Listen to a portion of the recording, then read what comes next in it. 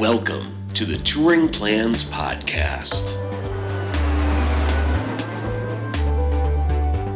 Welcome to the Touring Plans Podcast. I'm Angela Dahlgren, here with my co-host, Brian McNichols. Hello. If you missed our last episode, we talked about old Fantasyland. We covered things like dining, old attractions, shopping, all that stuff. So if you haven't checked that out yet, go ahead and do that after this episode. We have a special guest today. We have Frank Cardillo with the Dillo's Diz podcast. Say hello, Frank. Hello, Angela. Hello, Brian. Thanks for having me. Yes, we are so excited to have you on the show today. If you could tell us a little bit about yourself, about your podcast, and tell everyone what we're going to cover today. Sure. I've been in theater and entertainment for about 20 years. A big improvisation background. I produced a little small-scale theater here in New York City, and I wanted to save a little money, so I went into podcasting about 2 years ago. No, you don't really save money in podcasting. It doesn't really happen. But my sister and I decided to get together and put together a Disney-based podcast. We say it's a salute to all theme parks, but mostly Walt Disney World. But really, it's about two Disney kids growing old. So Jen and I, who have entertained our family at family gatherings for years and years, finally putting our voices to work with Dillo's Diz, Theme Park Thursday with Dillo's Diz. We tried to blog. That didn't work for a long time. We started blogging in 2011.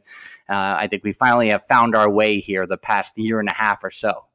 So you've done this overall for probably 8 years now? Yeah, mostly, 2011. What year is this? It's 2019. Yeah, it's about, I don't know what year it is anymore. Yeah, about 8 years total, but the blogging was really sporadic. We've done the podcasting regularly for about a year and a half. Yeah, I mean, I'm pretty sure that's why Brian and I just switched to YouTube. We're like, we gave the blog a shot. Let's just do videos now. I like writing, but I like talking a lot more. So yeah, it's an easier, just go. You have no choice but to speak and go. I agree. Exactly. Now, we were talking earlier, and you actually worked at a Disney park at one point. Yeah, I worked at Disney's Hollywood Studios. On the podcast, we call it #AlwaysMGM because way back then in the mid-90s, it was the Disney MGM Studios. I started working there while I was in college at the University of Central Florida. Late 95, and worked there periodically through the end of 1999. Wow. Well, that's, I guess, a good segue into what we're going to talk about today. So would you like to explain that for us? I sure will. We are in the midst, I don't want to call it a renaissance per se, but it's a very spectacular time to be at Disney's Hollywood Studios because in the month of May, we just celebrated Disney Hollywood Studios' 30th anniversary, and it's the same kind of energy, I feel like, that it had around the opening, because we're in this in-between place between the opening of Toy Story Land and the opening of Star Wars Galaxy's Edge. And I find that very reminiscent of what was happening the first couple of years of the park's opening. So this is an exciting time. I think people don't realize how exciting of a time it really is at Disney's Hollywood Studios because they're just seeing things that aren't opened right now. But this is going to be a great time in the next year or so. Well, and that's why we've been kind of not so patiently waiting for the last 2 years or so, as MGM was basically reduced to a park with 4 rides at one point, and then a handful of shows. So it's finally going to start paying off with the MGM Assance. For sure. I think it's obviously going to be the park to be at come August 29th. And I think you're going to see then another wave follow probably closer to the 50th anniversary of Walt Disney World. Absolutely. Well, let's just jump right in talking a little bit about, how Disney's Hollywood Studios, Disney's MGM kind of started. Spanning 135 acres, this park was dedicated to the imagined worlds from film, television, music, and theater, drawing inspiration from the golden age of Hollywood, which was a good time for film. It opened in 1989, and it originally included a production studio, an animation facility, and I believe a backlot as well. These production facilities were removed throughout the 2000s, and then that MGM name changed to Disney's Hollywood Studios in 2008. But did it really change? Well, depending on when the first time you went to that park was. I mean, I still occasionally slip because I went there when it was MGM. But yes, let's go down memory lane for a little bit. I love memory lane. I know I spend a lot of time there. What memories do you each most associate with Disney's MGM, Disney's Hollywood Studios? Well, I think what's really, for me, I was to turn 15 in 1989. So for me, that was like a prime time to like figure out my life kind of thing. And really the studios cemented not only my love of Walt Disney World and all things Disney, but you know, what you do as a teenager, you go to the movies, it's what you do. So to be at the movies every week and then see a little bit of the behind the scenes of how movies were made and the production elements involved, like that whole blending together really spoke to me in a way I wasn't prepared for. I was a high school baseball player. I didn't know that I wanted to be involved in performing or entertainment or anything like that. And the studios really opened my eyes to that. And, you know, the 80s were a very nostalgic time. A lot of people were nostalgic for the 50s. It's, you know, people, all of a sudden you're getting things on VHS, like the Lost Honeymooners episodes. And you had movies like Back to the Future, which is a very nostalgic movie. Mm-hmm. And to walk into the studios is perhaps the most, it is definitely for me the most nostalgic, because the Magic Kingdom is the family park and it undergoes the least amount of change. And Epcot is definitely, like, to me, the baby boomer park. If you like the World's Fair back in the 60s and things like that, Epcot's definitely that exposition, that expo type of theme park. And the studios, to me, is the most nostalgic because everyone loves the movies and everyone loves TV and everyone loves radio. So to visit that park, you're getting, you know, submerged really in nostalgia, which is my favorite. Right. What about you, Brian? I don't actually remember a ton from the MGM days. I visited the park, but I think when I was young, we really only went to Disney World once every like 10 years or so. So I think there was really just one time that it was in its original glory, I guess, maybe, where it would have been in 1994, something like that, I think was when I was there. I would have been 16 at the time. So I was a little bit too cool for that kind of stuff, I think.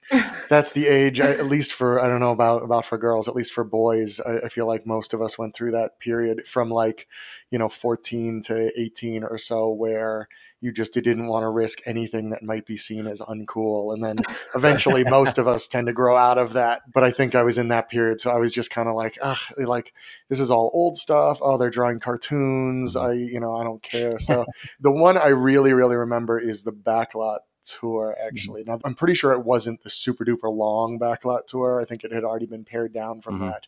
But it was still the one that went down, this is still the section where Streets of America was closed, except for the Backlot tour. And I remember the Flight of the Navigator ship and that kind of stuff. Like, I feel like most of my early memories from Hollywood Studios are from mostly that tour. And of course, Tower of Terror, which I rode, I think, 55 times during that trip. Right. And 94 absolutely. Is right when the Tower of Terror opened. So yeah, that would be right. Yeah. In your wheelhouse. Yeah, absolutely. My biggest memories are, being a kid, just kind of the atmosphere and my feelings. That's what I really remember is like emotions. We went once when I was a kid, probably 5 or 6. So I remember walking down Sunset Boulevard and eating those turkey legs, which were huge and greasy. And I got so messy. But I just remember like everyone in my family had them when we were all wearing like fanny packs and oversized white T-shirts. It was very, very 90s of us. With Taz spray painted on the front. Oh my gosh. We each had like a granola bar and like a pack of Sprees in our fanny pack. Like we were just like rocking it. I remember that. And I remember, great movie ride. Like I'm like huge with like big band, jazz, like those kind of genres. So that kind of music playing, it's just like, it's my jam. And then finally I remember doing the American Idol experience. I did that twice and they made a big deal out of that. Like you're in hair and makeup and you work with a choreographer and they do like B-roll and interview you and have you like walking down by the ABC commissary. Right. They like film you walking down, waving to the camera. They just like do it up so much. So I'd say that's probably my biggest memory because I was like 17. I felt super cool at the time. Did you actually perform? Yeah, I was on the stage twice. I did it 2 separate times. Yeah, it was very fun. My friend, one of my groomsmen in my wedding, Ali, he was one of the opening. He used to warm up the crowd at the American Idol experience. Oh, very cool. Oh, cool. Yeah, it was great. And that stage is huge. It was awesome. Yeah, American Idol Experience is one of the very few attractions that has been open since I started working for Touring Plans that I never saw.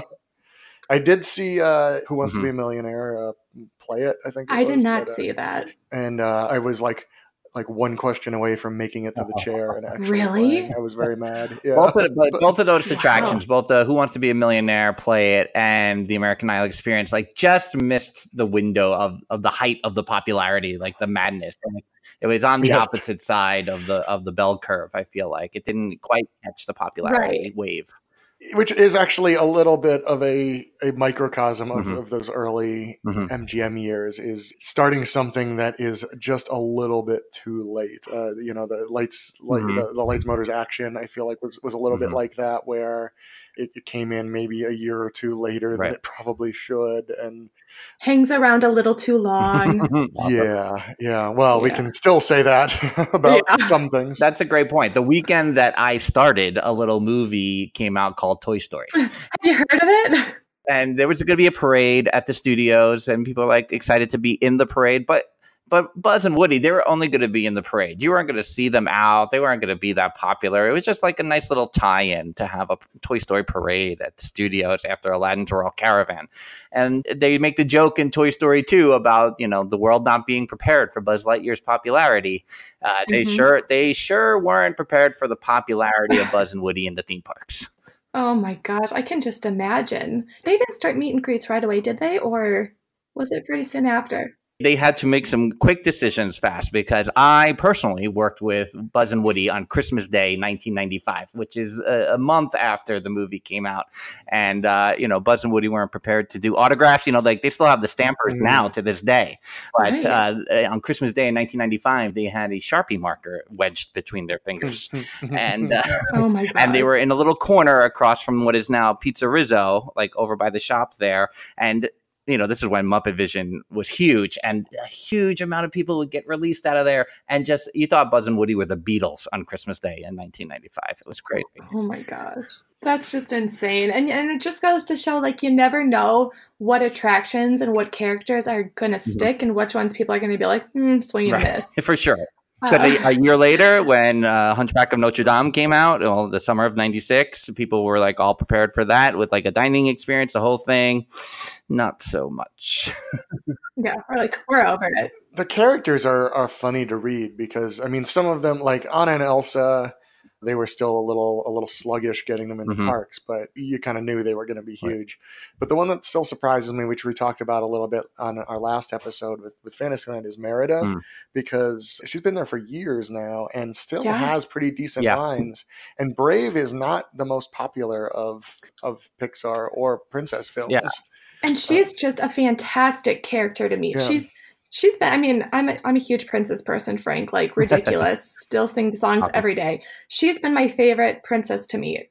She's just great. So, again, just goes to show you, you cannot anticipate how big the characters are going to be until you just put them in the every parks. time I pass her meet and greet area, I'm always like, the popularity. But what's funny is that the whole Dream Big campaign they do on the Disney Channel, I always feel like it's always, she's the one that stands out in those ads where they're very driven towards the princesses.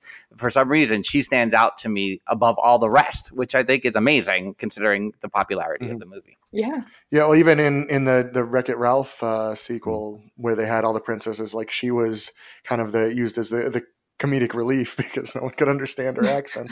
I know. It's so funny. Yeah. She does. She's a better character than the film she was in probably. But I just want to say that I love that I'm talking with two guys and we still managed to steer the direction towards princesses. Way to go. I know. feel like this is great. Well, I have a 10-year-old daughter, so I know a lot about princesses. And I have a 3-year-old daughter, so you are just starting your journey through every princess ever. Yeah. Good luck, Godspeed. Well, let's move on to attractions. I mean, there are enough attractions that it would take a long time to go through all of them as far as what's currently at Hollywood Studios. So let's just go through our favorites. Let's just pick a few. What do you want to start with, Frank? You're the golden boy today. I mean, I love Tower of Terror. I think it's top 3 all-time greatest Walt Disney World attractions. But to me, the big 3 attract, like if I'm thinking of the studios, the history of the studios, the 3 I think of most are Great Movie Ride, Star Tours, and Muppet Vision. Those are the 3 that spoke to me the most. Both past and present. Great Movie Ride. Now that was an opening day attraction, and it's one that I will still get bitter and upset about if you bring it up to me, because I'm so upset that they got rid of it. Why did they do that? Why don't they just move it somewhere? Don't just get rid of it. It was such a great ride. I'm still sad about it, if you can't tell. See, I think the writing was on the wall for a long time, though, because it needed updates and it needed attention and love. And it was definitely, the time was passing it by. But there's few scenes in attractions in all of Disney World as good as the Oz scene. Coming into Oz is I know. One of the great moments on Walt Disney World attractions, I think. I know. But I mean, you don't see them getting rid of Spaceship Earth. Here they're doing a 2-year refurb. They're not just throwing it away. Well, and I think that's kind of what they had to decide between was, okay, do we close Great Movie Ride for 2 or 3 years and redo half of the scenes in it? Or, because some of those classic movies, Casablanca, that kind of stuff, they could have kept easily, A Wizard of Oz. But things like, Alien, they probably had to take out. And I think they just figured, let's put something in there that we don't have to update every 10 years. I was never a huge fan of the Great Movie Ride. There are certain scenes in it I like. I like the interactivity with two things. I like that there are different paths that you can get. You get slightly different rides, whether you go the Western side or the gangster side. Those are the 2 choices, right? I never got the Western side once, ever. I got it. I think the very last time I rode it, I think I got that one. And it was the first time I'd gotten it in a long time. I had no idea that was a thing until I watched a ride through last year. I didn't even know. And I really liked that they had actual cast members that involved in the process. And I thought that was a really fun wrinkle that I have a feeling we won't really be seeing much of again. But I'm pretty excited for what's eventually replacing it, I guess. On Theme Park Thursday with Delos Diz, we don't like change. That's the Delos Diz thing. We don't like change. And really, it just takes us time to adjust to the change. And I think with the movie ride, it's kind of a double whammy because it's not only the movie ride closing, but also we're not really fans of the new Mickey Minnie animation that is associated with the ride. So it's like a double-edged thing happening for us that we don't know which one we're more upset about. No, I mean, I definitely get it. I don't like change either. I mean, I'm that person where it's it really takes me a solid month to get used to something that's different. And so, but as you can see, it's now been a couple of years and I'm still mad about the Great Movie Ride. That being said, my kids love the Mickey Mouse shorts. And so I think they will love this ride, and the technology, Disney keeps going on and on about. So I think it is going to be a great ride, but as we had once expected it to be a 2019 edition, possibly coming out the week before Galaxy's Edge, we now know that it has been delayed into probably mid 2020 now. I think spring 2020 is what they're officially saying now, but they've pulled all their resources towards the planet of Batuu, is what I think. Yeah, and there's been inklings that it actually could possibly be ready for even maybe the end of 2019, but they just don't really want to open an attraction right then. So they'd rather just wait until spring break time when the crowds are looking for something else to do kind of thing. So right. I mean, give it its moment, but at the same time, where are the extra crowds going to go if they don't have that extra? They're all going to be waiting in line, apparently. I know. How are you going to get around? I am kind of the opposite of the two of you. For the most part, I am not sentimental even a little bit. Like my wife and I are the ones that we actually just threw out most of the proofs from our wedding photos. Oh my God. And so where it's just, yeah, I mean, we kept some of them and we have, like the photos on the wall and that kind of stuff, but no, we do not keep things. So anytime an attraction, there's a couple of attractions. I mean, Frank mentioned Tower of Terror. If they did do something with the Tower of Terror, like they did in California Adventure, where they changed it to Guardians of the Galaxy, which is a ride I really enjoy. Uh-huh. But their Tower of Terror was not nearly as good as the Florida one. Yeah, I think it would be a tougher thing here. Yeah. I hear good things about Guardians over in Disneyland, but I like it a lot, and their tower was always disappointing because it doesn't have the fifth element. It's just a go up, go back down thing. Okay. But if they had changed the tower in Florida, if they take out certain rides like Haunted Mansion or Pirates of the Caribbean, things like that, I would be very against that. Mm-hmm. Not that I think any of those are imminent by any means, but for the most part, when an attraction is gone, I'm like Ellen's Energy Adventure or a Great Movie Ride, I'm like, oh, that was old. Great. Let's do something new. Cool. Right. Which it gets me yelled at a lot by the Disney community. Well, and I think that's the in between of Great Movie Ride, because it needed those updates for a long time. So it feels like, okay, I understand, but also, there was are they going to change the name of the park? Are they not going to change the name of the park? Is it going to be known as something else and not as Studios? And so the fact that they don't really know about that Hollywood element, I suppose, led to a more drastic change. But it's good to have a Mickey ride. I'm not going to that's where we can start with it. It's like, hey, there's a Mickey ride. I think that's exciting. Well, and now we have a new logo for the park, which I was going to talk about a little later. But does that mean now we're not getting a new name for the park?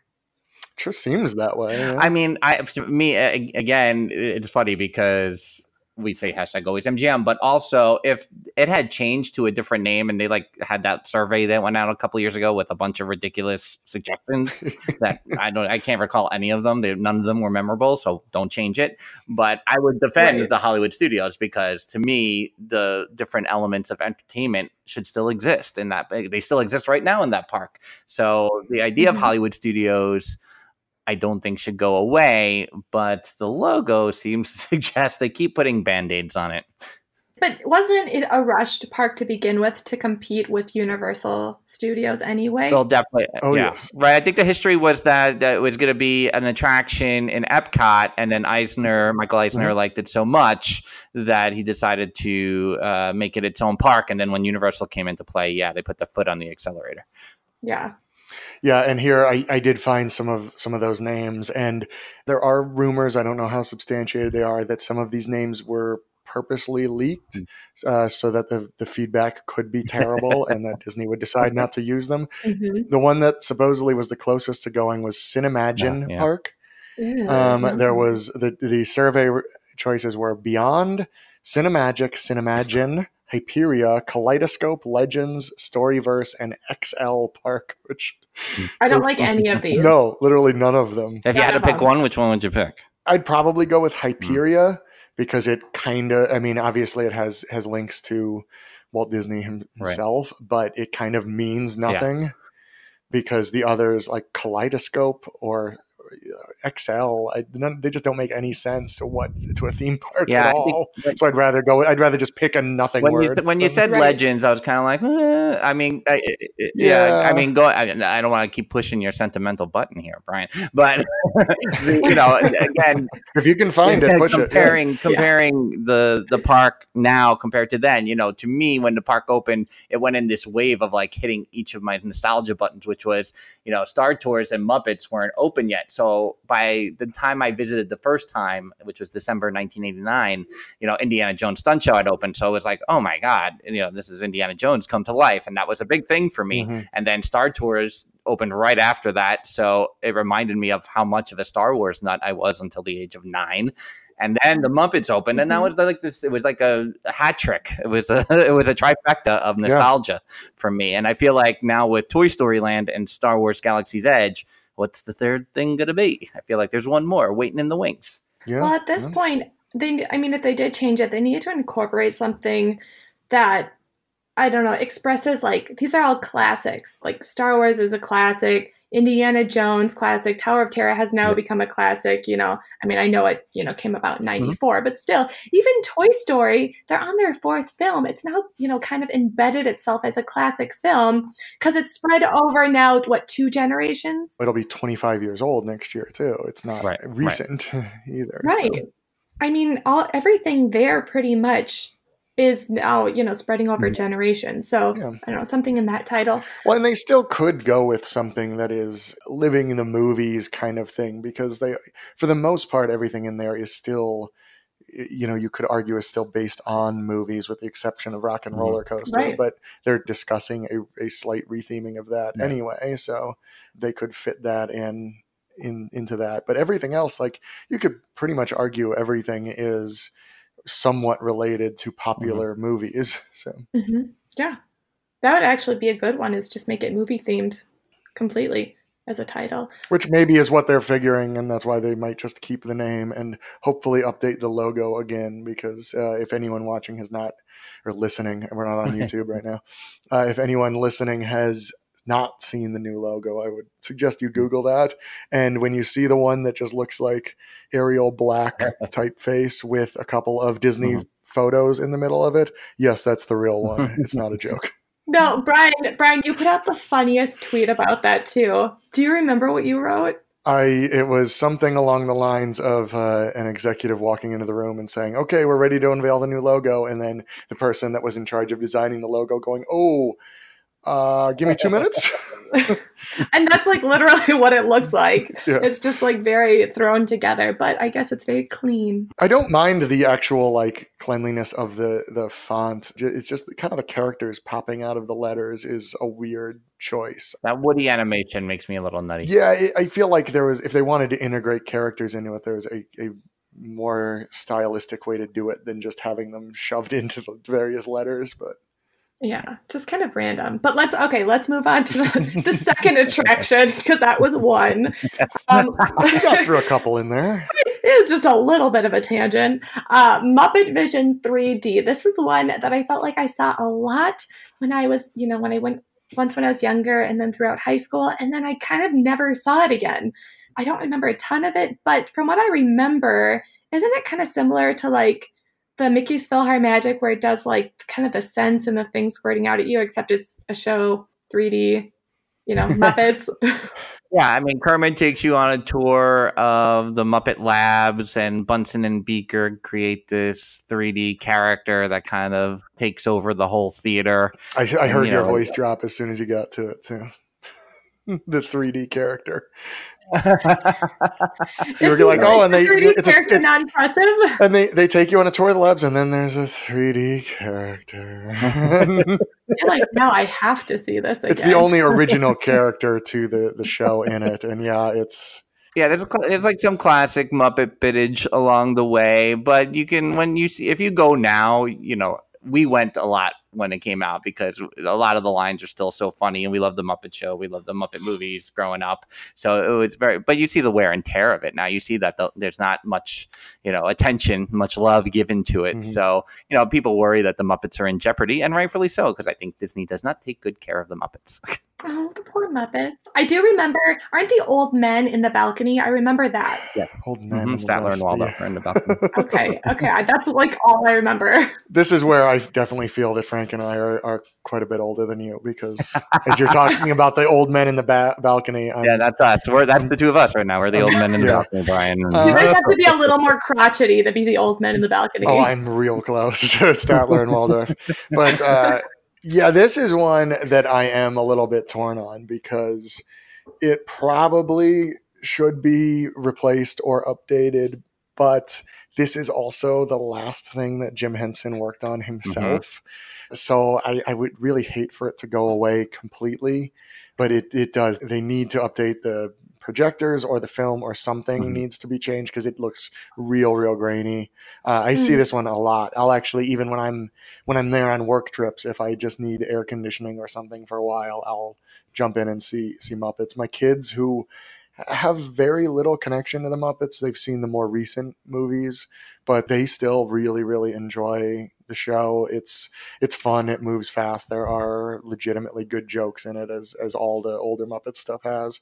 But yeah, Frank, I agree. Like, Disney has a lot of people within the company that are also huge Muppet fans, and they are really trying to get them back in the public consciousness, and it has not been working. So Yeah.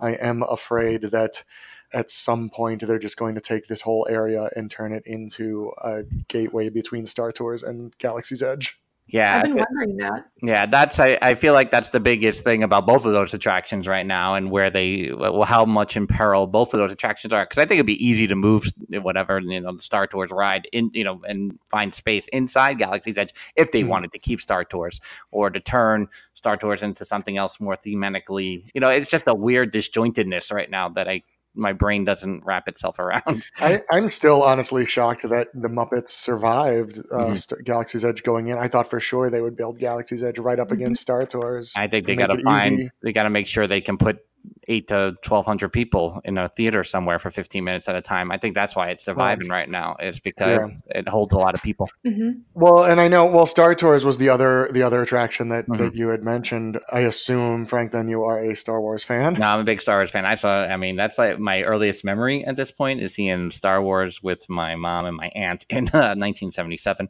when I was 2. I wasn't even 3 yet. And it was like the first movie I saw. Wow. Mm-hmm.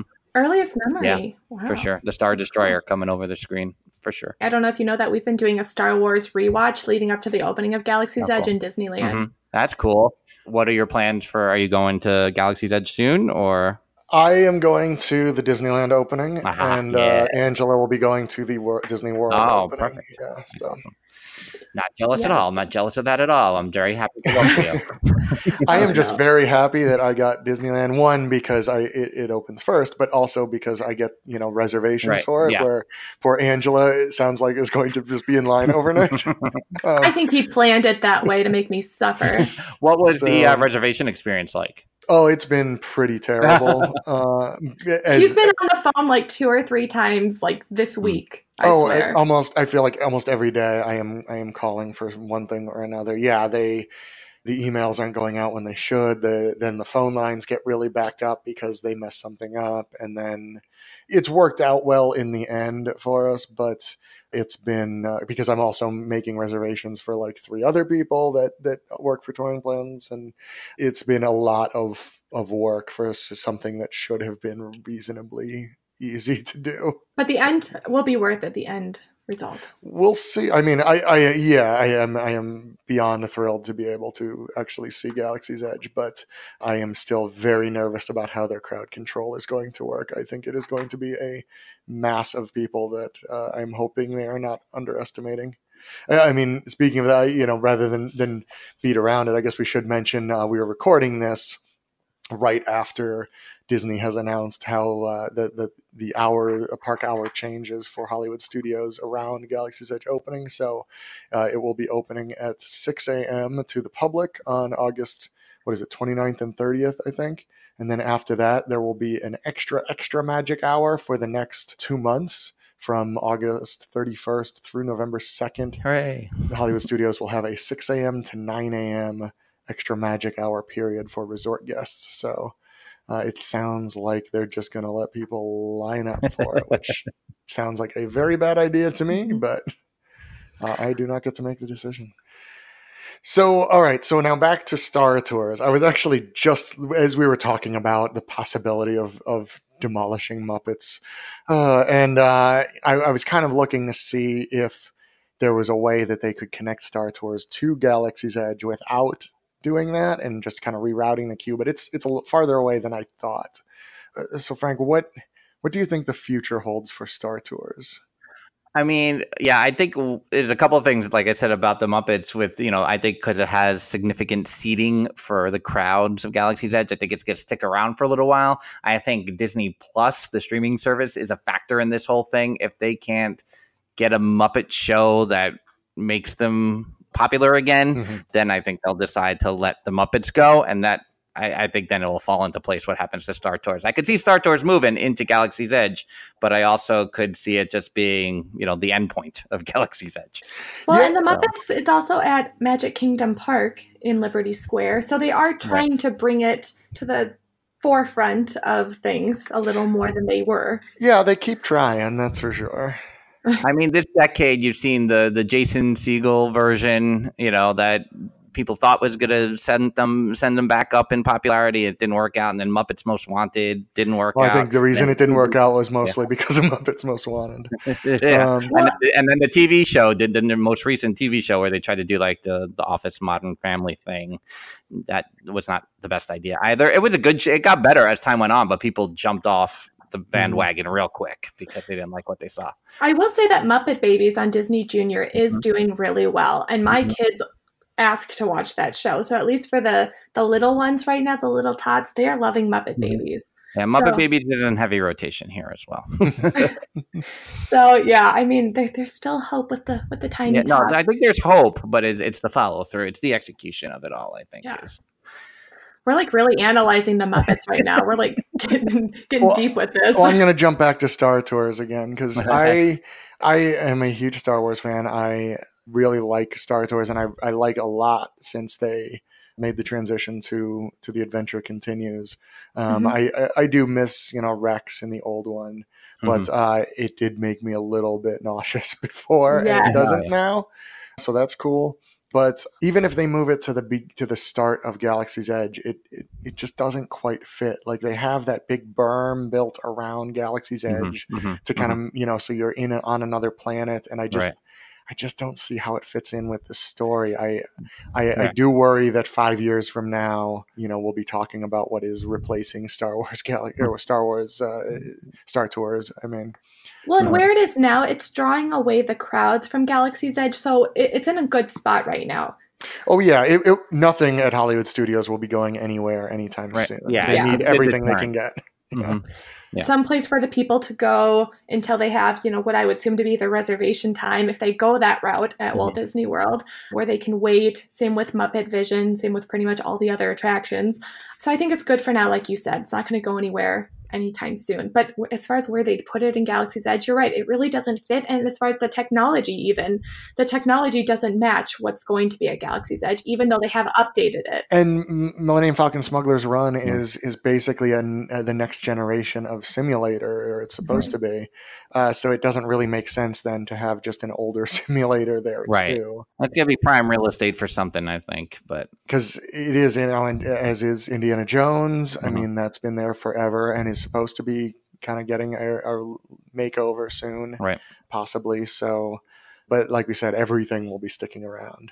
I think they're going to be running a lot of Indiana Jones Spectacular shows in the fall because they are going to want as much to do as possible. I mentioned my friend who did the American Idol experience, Ali Flores. He does the assistant director at the stunt show sometimes, and he said, nice. They're already talking about expanding the amount of shows from whatever it is now to almost like 10 shows a day with rotating casts and different things like that. I looked it up the one day, and I think the most that they've done that I could find in recent years, I think, was like Christmas week in 2015 or something like that. I think they did like 11 shows a day. Oh my gosh! Yeah. And that's why I was looking at that. I'm like, that might be coming back. Yeah, I wouldn't be. Oh, no kidding.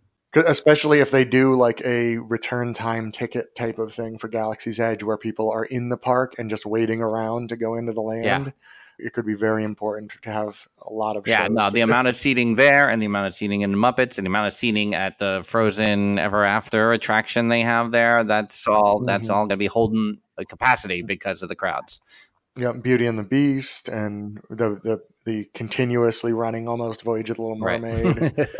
Which is another one that's been there for a very long time. My worst audition ever was at Voyage of the Little Mermaid. What was that? Well, I didn't think you could play an Ariel. Well, you'd be surprised with my beard and the bald head.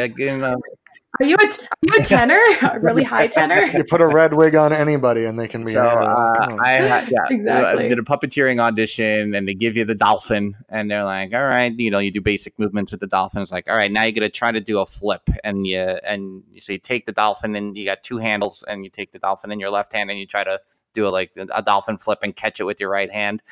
And for whatever reason, I was not. I was not with the coordination that day. It was terrible. I was really, really disappointed in myself. That sounds really hard. I would mess up just moving the dolphin. I am not coordinated. With shows like that, now that I've seen them all many times, both for my job and with the kids, so I start, as you do, you start to pay attention to things other than what's going on in the show. Mm-hmm. And one of the things with Voyage of the Little Mermaid I am always thinking about is like all the puppeteers in the back just dressed in solid black. And you can if you focus on it, you can kind of see them like in the under the sea scene, like running and jumping and that kind of stuff with the puppets. And I always think like, man, if I was doing that, I would run into people. I'd probably fall over. Like it would be just awful. And then I start wondering, like, have they ever just smashed into each other coming from different directions? And you just see the fish kind of fall to the stage, and then you pick back up and run out. Like it would be very funny, but I would feel very bad. Oh, I know. That would be me. That's why I don't do theater anymore. Let's talk about what attractions that we're happy and sad they got rid of.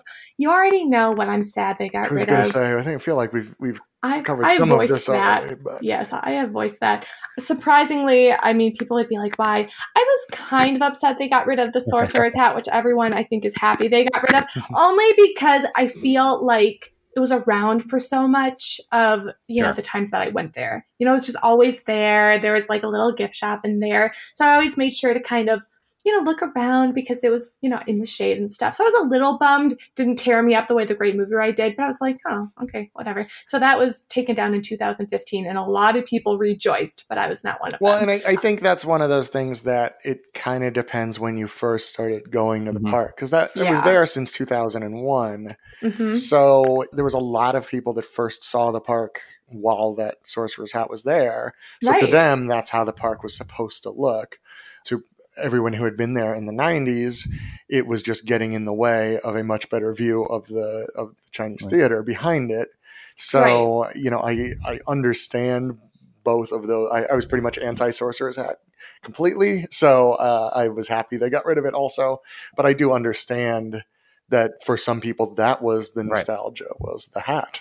Well, and now I appreciate it because you have such a great view for the Chinese theater, and now they have the projection shows on it. So it was a great choice in the end, but at the time I'm like, But for you guys, maybe it was the water tower that was a bummer for you.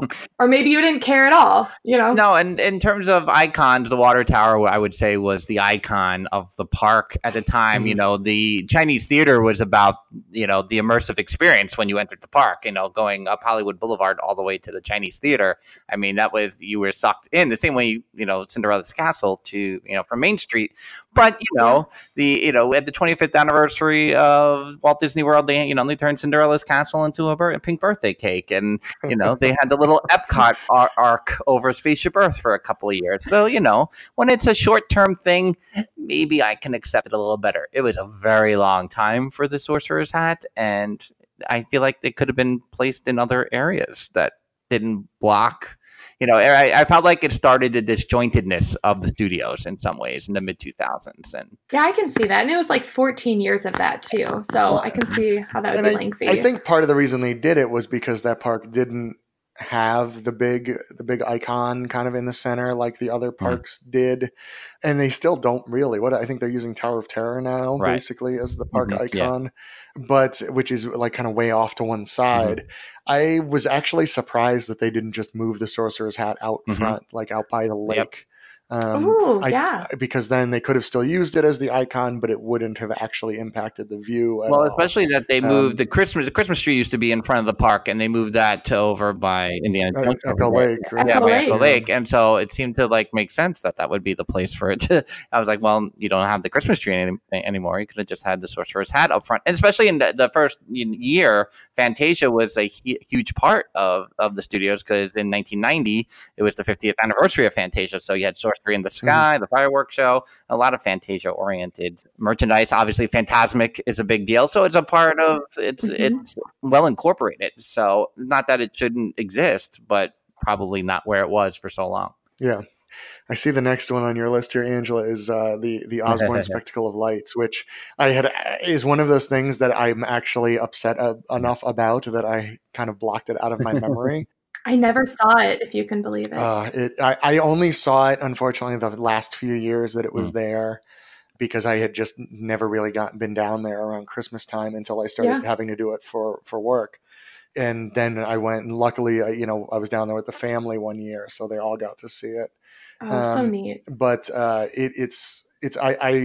love Christmas. I love Christmas lights. And we're the we're the ones on our block that have, I think I'm up to somewhere in the 18 to 20 range for like little light up animals and things that cover my front yard. You're one of those people. Absolutely, yes. And so the Osborne Lights was kind of an overload of that. I am still holding out hope that they will find a way to put it somewhere, but it is one of the things that I really, really wish they didn't have to get rid of. And I understand they did. They took down the Streets of America where they used to have it. So, and before that, they took down Residential Street, which was where they had it before. So I understand that they have trouble finding a place to put it, but I also feel like they're not working hard enough to figure it out.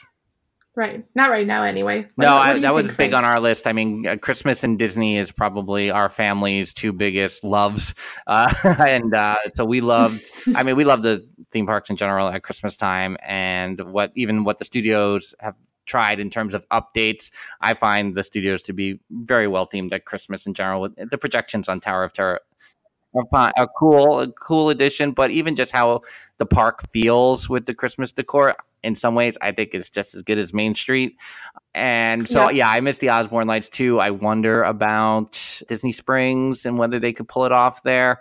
But as more time goes, the years go by, I wonder if it's just going to, not ever make a comeback. Every year that goes by, I think less and less that it'll happen. But holding out hope, because it was huge. I loved it on Residential Street too. I was working the first couple of years of the lights is when I was working there, when Residential Street still had the decorations, and you would loop around and meet up with Santa Goofy at the end of the loop on Residential Street. So that was a really fun time. If you were injured at the park, I don't think I've ever said this out loud.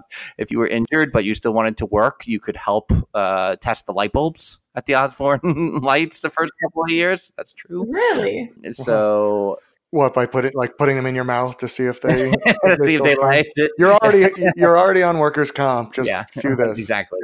That was a thing. So it was a big deal during the first couple of years that I was working there, and I miss it. And it always grew, which was great. It was always seemed always like there was more and more of the dancing lights and everything like that. So I would love to see it appear somewhere else as well.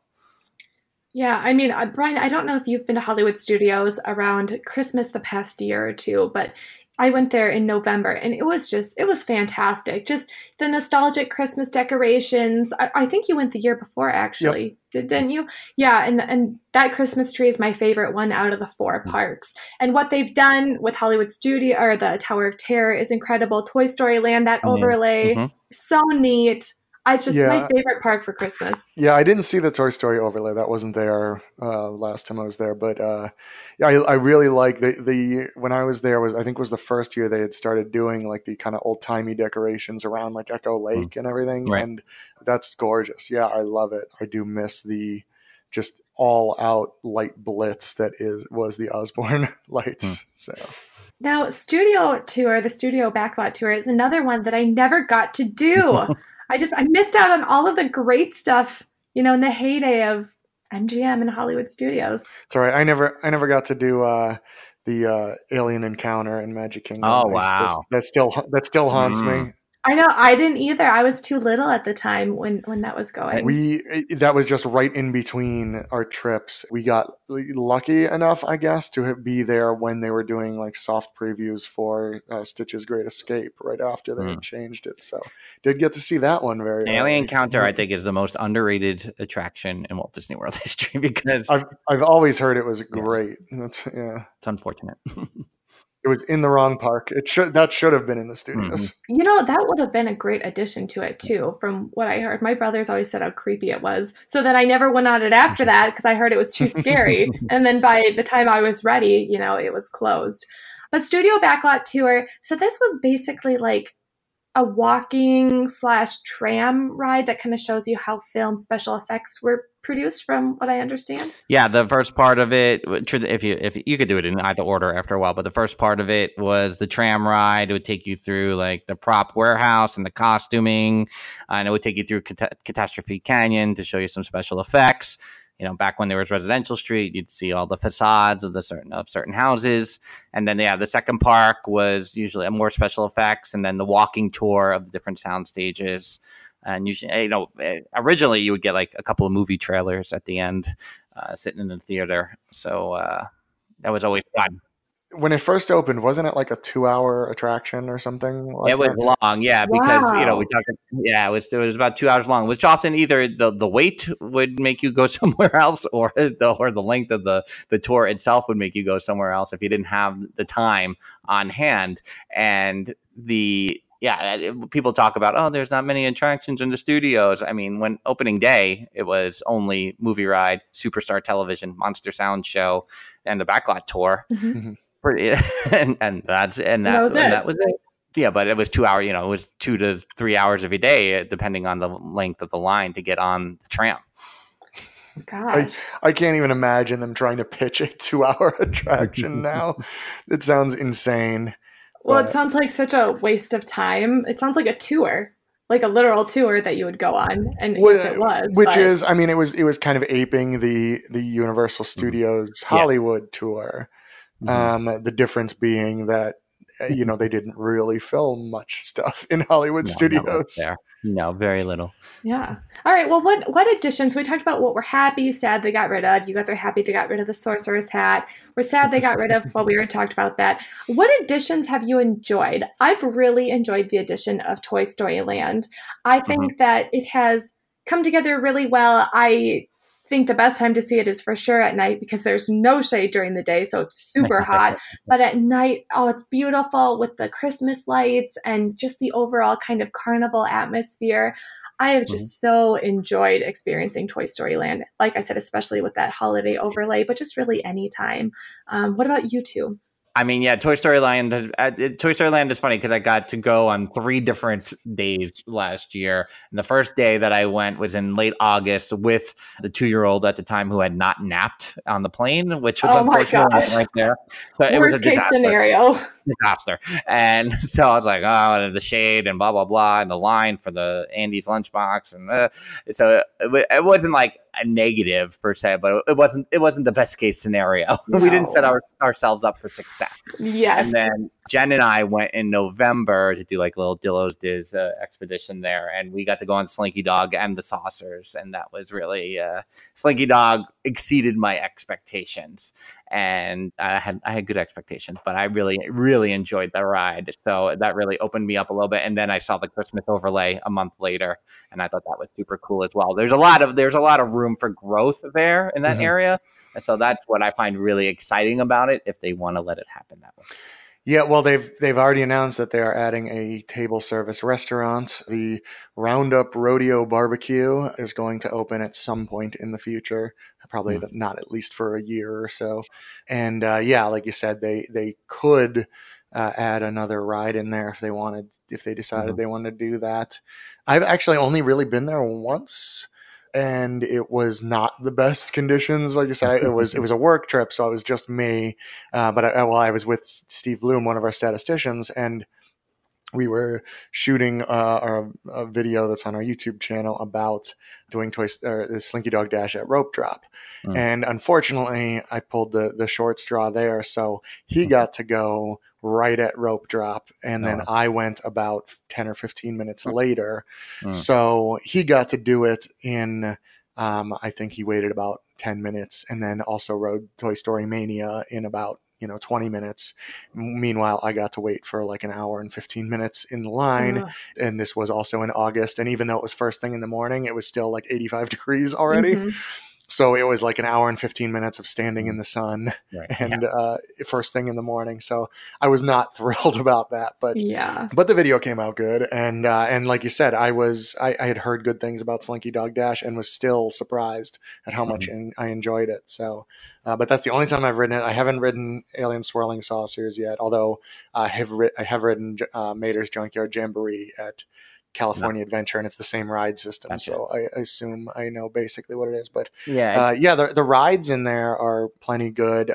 I have little quibbles like everybody does with the way these, the land is laid out a little bit, but again, all of that can be fixed. So Another one that I think, Frank, did you write this? Is the Frozen sing along that you've enjoyed? Well, the attraction, it's theatrical. You're in the old American Idol Experience Theater, and it's a sing along. So you sing along with all the numbers, and there's interaction with humans as well.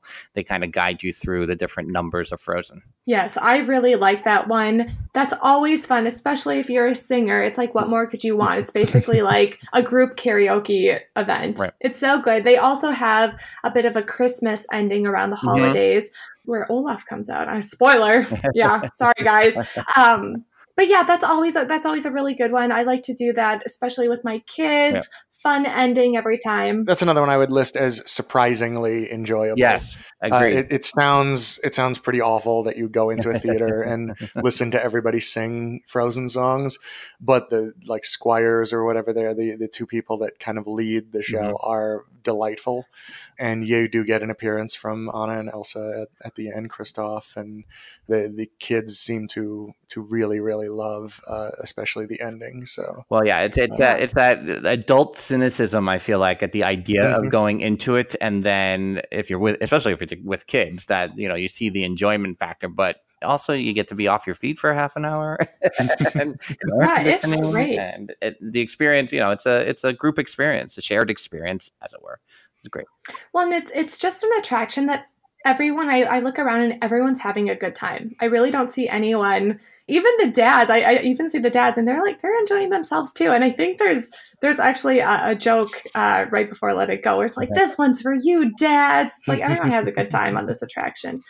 Finally, Baseline Tap House is a place that I've been dying to go to because the apps look so good, but I have not been there yet. Have either of you? I've only passed through. I have not stopped. I kind of just soaked it in for a couple of minutes. I couldn't stay for a drink, but I just kind of wanted to check out the angles and the views. So I haven't really settled in with a nice glass, as it were. This is going to shock everyone. I've been there several times. Oh gosh, Brian, you checking out a bar? Yeah. Can't imagine. Yeah, and the breweries and things are kind of right in my wheelhouse. And this is not a brewery, but it is a bar that serves beer from several different, mostly California breweries. So you can get, you can kind of build your own beer flight. Which is nice, and I have had their charcuterie board is very good, although a little too expensive. That's not a surprise. So I do like it a lot, and it was very funny. The first time I was there, I believe it opens at 11 a.m. and I had just finished filming something, and it was about 10 to 11, and I was in the area, and I thought, you know what, I'll just wait. I'll stand in the shade for a few minutes, and I'll just kind of wait for them to open. And I was one of about 20 people or so also waiting for a Baseline Tap House to open. And I thought, oh, these are my people. Okay. See, when it comes to the bars and lounges, I never think to go to them because I normally have meal plans that I'm going to review or whatever. But I never think to go to those lounges, and I really need to try them out more because this one in particular, I don't think they have a pretzel. Mm-hmm. They have a soft pretzel that just looks so good. Yeah, when I'm on solo trips, that's basically where I eat, is at the bar at places. I'll go to the deluxe restaurant and things like that, and just go to the bar and get appetizers. Yeah, so that's a good way to go for sure. That's the way to do it. All right. Let's wrap up this show by talking about what's all going to be at Hollywood Studios by the end of 2019, because we've been here a lengthy amount of time. We've talked about some of them. First of all, there's going to be well, there is a new logo. There's an Incredibles celebration that's running through September 30th. That's at Pixar Place, where you can meet Mr. and Mrs. Incredible, Frozone. You can dance, play games. I did want to do this on my last trip. I just got Edna back last Mode week. too, I believe, is there for a meet and greet. Yeah, that's who I really want to meet. But they have these celebrations, and I just have so many things to do. Like I wanted to meet Mike and Sully from Monsters Inc. They're at Walt Disney Presents also through September 30th. But I get so busy, I don't get to do these meet and greets, and that's I was just run out of time. But now I'm wondering for you two, do you think because of the Galaxy's Edge craze, they will end up extending these celebrations and these meet and greets just again because of the mass volume of crowds? Well, I think they better have a lot of contingency plans in place. And if things aren't working, they're going to have to bring out the next one. We're entering speculation station right now. It seemed, I was going to say, I mean, they already go through the end of September, so they'll have plenty of time. And I think exactly like Frank said, if people don't seem to be super interested in meeting the Incredibles, they will just replace them with somebody else that they think maybe would draw crowds away. Even I honestly wouldn't be shocked if people weren't finding like Chewbacca or Kylo Ren in Launch Bay, if they just took like Kylo Ren and put him out there every once in a while, knowing that all the people that are coming through Toy Story Land exiting Galaxy's Edge will stop to do that. Right. And that kind of stuff. It'll be interesting to see what happens with Launch Bay, because again, that's a big area that a lot of people can just go inside and take a break.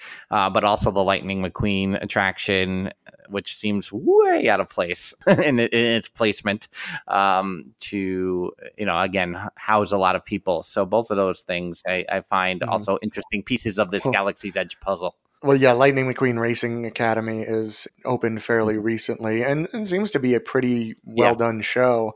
But like you said, it's in a weird spot. It is in the theater that is next to Rock and Roller Coaster. So you have to kind of walk like you're going to Rock and Roller Coaster. And then before you get to the actual building, you just kind of keep going, and it's the building next to it. They've actually had to put signs out already pointing people in the direction because it is so out of the way. What was there, Brian? I had no idea there was even a theater next to Rock and Roller Coaster. Nothing permanent. They did like a villains like dinner meet or something. They did some weird villains thing there for like one summer. They did a dance party there for a little while as for something like they've just kind of used it. I think it is either like event space or something like that they've just kind of used on and off. And I guess they decided to make it permanent, but weird location. And like you said, Launch Bay, I think its days are numbered, but it won't be, it will stay for at least a year, I'm sure, just as a way to get Star Wars fans to go somewhere else.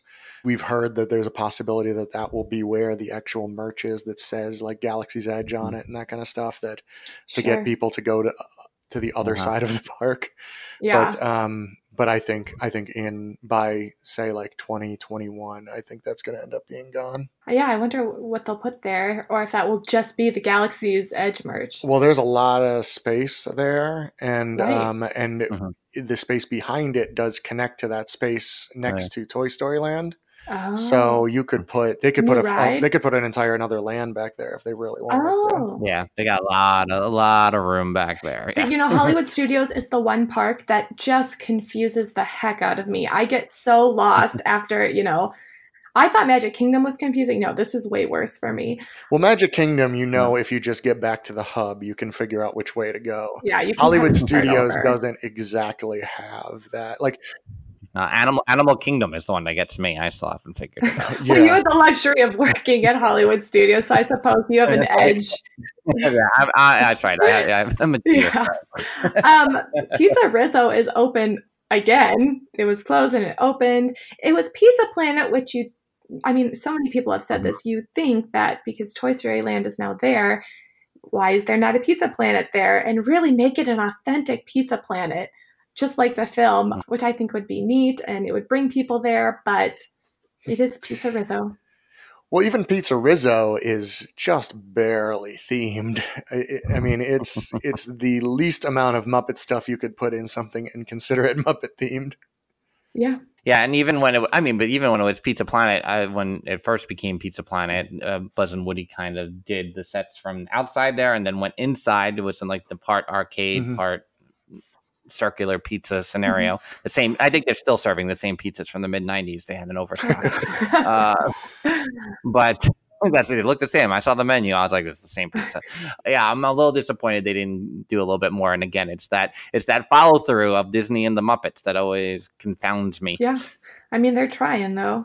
Pizza Rizzo, right by the Muppets attraction. I don't know if Pizza Rizzo is considered trying, but well, they're putting in a little bit, I guess, little bit of work. And then we have the Wonderful World of Animation show that just premiered or debuted last week. I actually saw. I was going to say, I'm assuming you're the only one that's seen it. So. I am. I saw the very first show last Wednesday. Cool. I do have a video coming out that shows clips of that. Very cool show. It shows clips of most Disney films, just kind of brings you through the 90 years of animation. It all started with a mouse. I definitely think you should go see it if you get the chance. Very cute, very cool. Good, lasers, fireworks, all that stuff. And then, what do we have anything else other than that? No, it's just Star Wars Galaxy's Edge, which will come just that. No big August deal. 29th. Yeah, just like little housekeeping detail there, which will first phase will include Millennium Falcon Smuggler's Run, and then later we will have Rise of the Resistance. Frank, how do you, as a former cast member, what are your feelings on what they will end up doing operationally for the Galaxy's Edge at Disney World? I'm more interested in the long game of when they incorporate the resort with it and how that's going to change things. I feel like we're in two big situations here. The first one being the crowds that this park is not going to be that accustomed to. Yeah. It's gonna be the 4th of July in the Magic Kingdom every day. Right. Yeah. And I don't know if the studios can brace themselves for the crowds. I mean, again, when I was working there in the mid 90s and both, Tower of Terror first and then Rock and Roller Coaster later, the people that suffered were the citizens of Hollywood, the Streetmosphere, because they were like, stop bottlenecking the roads. Oh, God. And now they'll be begging them to create a bottleneck on Sunset Boulevard. Yeah, it's like, can you pull the crowd this way, please, so we can open up a path of some kind? They'll be pulling people down Sunset Boulevard because everyone will be going the other way. So it'll be super fascinating how I know I'm a little curious too I can't wait to see the connect between Galaxy's Edge and Toy Story Land, because you used to have that circular, you used to go around and cut down New York Street to get from one side to the other if you're over by Toy Story Mania, and you could cut through. So I'm curious to see that congested area more so than how people are just going to get through the front of the park. It's going to be fascinating. Oh gosh, what are your thoughts, Brian? I really don't know what they're going to do. It's Frank said that they're going to be dealing with crowds that they really haven't seen, and that might be literally true. Hollywood Studios has very rarely had like closures for capacity. As far as I can tell, it's only happened twice, both during Christmas week, once in 2009, once in 2011. They got up to a phase 2 closure. That could happen a lot this year. Yeah. I think during Christmas week is a given. It will hit capacity. And it's very possible it could, like right around the Galaxy's Edge opening as well. So they are going to have a lot to deal with. I think it's going to be pretty frustrating for everybody, for guests, for cast members, for and anybody listening to this that happens to be going, remember the cast members you're dealing with on the ground are not the ones that made these decisions. It is not their fault. Treat them with respect. They're as stressed as you. But yeah, I'm curious to know now that they've announced the park hours, and they have indicated a few times that they will not do a reservation system like they're doing at Disneyland. I do wonder how they're going to handle the lineup, because there will be people trying to line up overnight for possibly weeks. People that will, for August 29th, that might get there on August 20th with a tent. I wonder what they will do with those people, whether they will just keep chasing them away until the night before. What will happen if they set that tent up near the boardwalk, or there will be people that will try crazy things, I think, and I'm very curious to see what Disney's response will be to those crazy things. Even seeing the lines for Slinky Dog Dash that opening weekend last year, I was like, oh my god, I've never seen anything like this at the studios before, and that was just the roller coaster. Brian, when was that stated that they were leaning towards no reservation system? I don't remember exactly, but I feel like they've said that a couple of times that they weren't going to do. I don't think officially. I think it's just being reported, like as comments from sources and things like that. And that's, really, how could they, I suppose? And that's also what we've been hearing. Well, I think some of it is tough because there are so many more hotels at Disney World than at Disneyland. It would be hard to give every hotel guest their own reservation like they're doing at Disneyland. But I would be surprised if they didn't do like a return ticket system, like when Diagon Alley opened at Universal Studios, you had to basically go get a fast pass just to get into the land. I would be surprised if they didn't do something similar to that, at least, because then that way, theoretically, everyone that is in the park that day could at least get to see it. But to get into that park, I mean, if they're opening at 6 a.m., the line will start the day before. There's no question about that. At Disneyland, they've already said that they will allow people to line up overnight before the opening of Galaxy's Edge there, which I don't exactly understand because you'll have a reservation, but they are still allowing it. So I'm sure they will end up allowing it for World, but I don't know how they're going to do it. And they kind of won't say anything. And it's for someone who enjoys that stuff a lot. I am a little frustrated that they aren't even giving hints as to how they're going to handle this. And I think the answer is they don't know yet. Well, yeah, I think, like we've talked about in past episodes, I think it really depends on how the opening of Disneyland goes. They're going to take their cue from how that goes and what they learn and go from there. Yeah, and I think what the studios has there to their advantage in terms of not dealing with those crowds before is the size of the Disneyland park itself also being kind of small in size and seeing how the crowds navigate their way through that park as a good indication for sure. It's going to be very interesting summer from a crowd's perspective because both Disneyland and Hollywood Studios will be pretty disastrous once these things open to levels that very possibly we haven't seen before, which is saying something, especially for Disneyland, a park that can get very, very crowded. So we'll see. It'll be fun. Stay tuned. All right. I think that's all we have for today. Frank, thank you so much for joining us. It was great having you. Thank you, guys. I really appreciate the time, and I love talking about the studio. So anytime, I'm happy to talk again. Yeah, we'll have to have your sister Jen on sometime. And if you want to find Frank and Jen, they are at Dillo's Diz on Twitter. Frank is at Frank M. Cardillo, and Jen is at Jendillo. So we will put all of those in the show notes so you don't have to just phonetically think about that. Brian is at Yes That Brian, and I am at Angela Dahlgren. Very easy. And we are at Touring Plans on all social media handles. If you want to use hashtag TPPOD to reach us, you're more than welcome to do that. Otherwise, we will see you in the next episode. Bye, everyone. Thank you for listening to the Touring Plans Podcast. More money-saving episodes on the way. In the meantime, plan your perfect trip at touringplans.com.